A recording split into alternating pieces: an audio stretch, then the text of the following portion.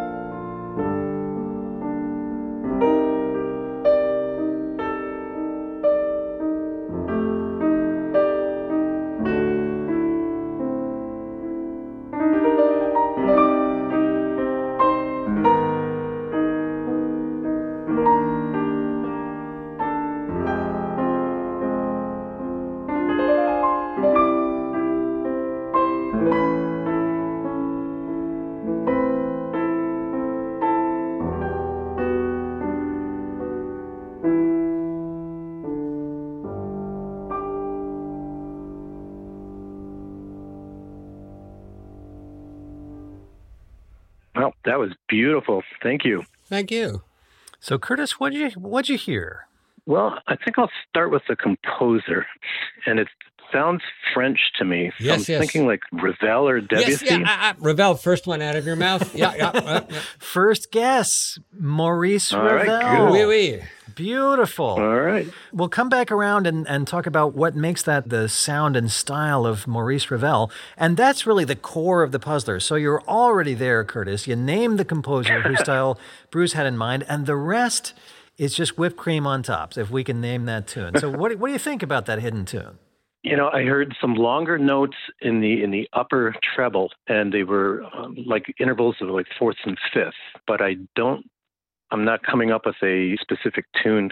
I heard a line there in the middle that went da da da da da da da. Correct, yes. What you just sang is the opening of the tune, and the title of the tune is there. And I have to say, this is a little different from all the other puzzlers I've done, because I took the tune from a source I have never used before as a result of someone who's been asking me to do this for a long time. Actually, a puzzler fan from Georgia who then moved to Colorado, and I've seen her many times, and she keeps pleading that I take to use this particular tune. Not this tune, just this source area. A source area. In other words... Okay, so it's not a show tune. It's not a folk tune. Not a show tune. Probably not an opera. Well, I'll have to say, since you said not show and not opera, it's operetta. So when I hear operetta, the first thing I go to is Gilbert and Sullivan. There it is. Okay, so that's the source material where I took this thing from. Okay. I don't know how well you know Gilbert and Sullivan, but yeah, I am sorely familiar with Gilbert and Sullivan, so I couldn't tell you. Well, you did sing this. Yeah, Curtis, obviously you've got a great musical ear. I mean, you sang the tune right back to Bruce. Any hints you can give us, Bruce? Well, it's from perhaps the most popular of all Gilbert and Sullivan operas or operettas. There's HMS Pinafore. Well, it is from Pinafore. It is from Pinafore. Yeah. I picked this one partly because the title is perfect for a puzzler. If I knew it, I would name it. Well, okay. Yep. I think Agreed. In this case, I'll just have to say what it is, which it's a song called "Things Are Seldom What They Seem." Okay. It goes, things are seldom what they seem. Skim milk masquerades as cream. That's how it begins.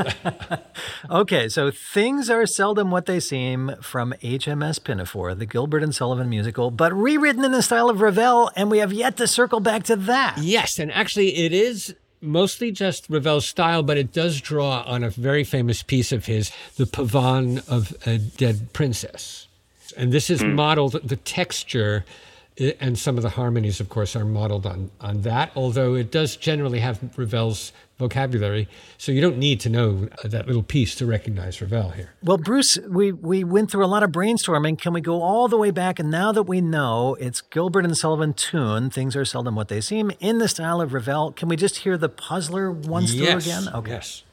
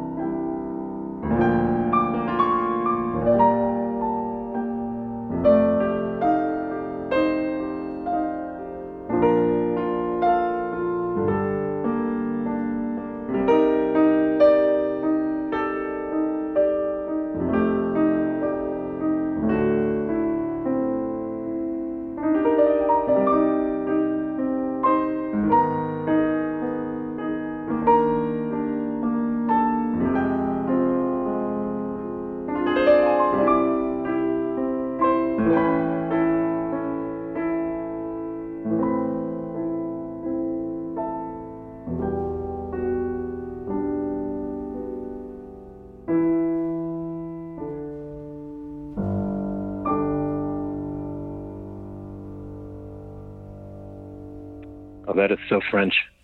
Really, really good. Merci.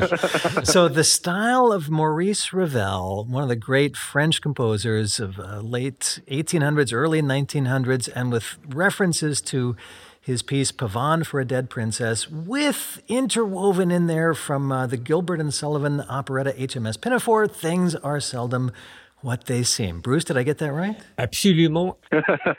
And Curtis, well done. Your very first guess was the musical style of Maurice Ravel. So you got it. You got the heart of the piano puzzler. Well done. Oh, thanks so much. It was a lot of fun. Really enjoyed it. So Maurice Ravel and Gilbert and Sullivan. And Curtis, when you're not calling in and playing on the air, how do you normally hear piano puzzlers? Well, we listen on Wednesday nights on our classical station, WMHT, up here. WMHT in the capital region there of New York State. Curtis Funk calling from Niskayuna, New York. Congratulations, and thanks for joining us for this week's Piano Puzzler. Oh, I had a great time. Thank you so much for having me on. Great to have you. And Bruce, I'll see you next week. Bye, Fred.